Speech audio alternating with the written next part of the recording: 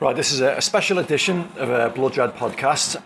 It's March the 16th, 2017, which means that 40 years ago today, one of the probably one of the most important goals ever scored at Anfield, certainly one of the most wildly celebrated goals was scored. And the man who scored it is sat opposite me here in our favourite hostelry, having a pint, reminiscing on the night that David Fairclough scored the goal that took Liverpool through to the European Cup semi-final in 1977. So, just a bit of background. If we're going to be politically incorrect for a moment, and we're going back to 1977, so why not? If Joey Jones was the man who ate the frog's legs, Davy Fairclough was the man who swept them from under a very, very good Saint Etienne team with a goal that beat probably one of the best teams left in the European Cup, weren't they? You know, they'd been in the European Cup final not long previously. They were a very good side. Well, the year before, they'd been beaten in a final which they, by all intents and purposes, deserved to win against Bayern Munich. So everyone was aware, I think, of the quality of Saint Etienne. Football wasn't as covered as well as it is these days. So we didn't know that much about them, but we'd seen, snippets of the game, the games that got them to the final. I remember watching a little bit of the Bayern Munich match, but football in those days, it was covered differently.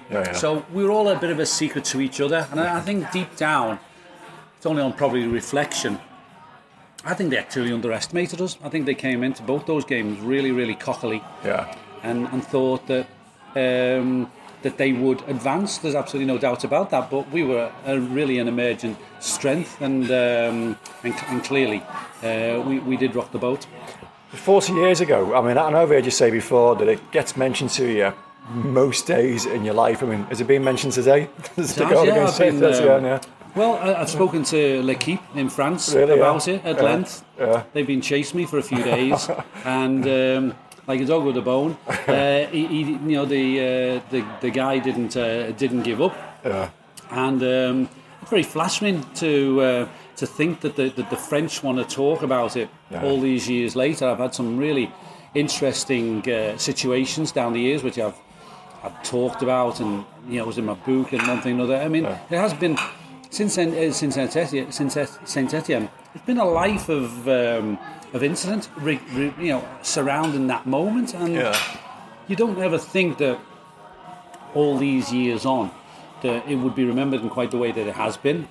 And people recall their memories of that evening, whether or not they were there, whether they were locked out, whether they listened to it on the radio, all those different things.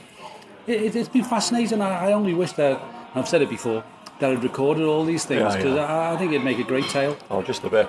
Well, I mean, the tale itself, a bit of background. I mean, Liverpool had gone to the Geoffrey Guijarro Stadium, a couple of weeks previously, and lost 1-0. I think Dominic Batonnet scored quite a late goal.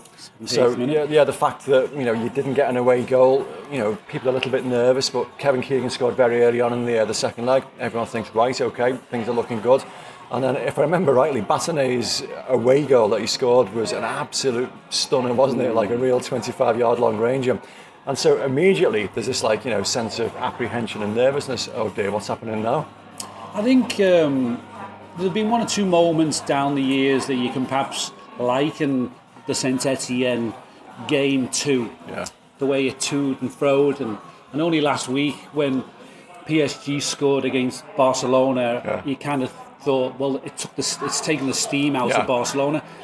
Batonet's goal against us basically took the steam out of our sort of hopes, I think, because when Batonnet scored, and there's that image of him when he raised his arms, and there just seemed to be that kind of thing from them, as if to say, that's it, we've done it now. They were convinced, I think, at that point that they got through, thinking that the game had been so tight up to that point. Him scoring that away goal, it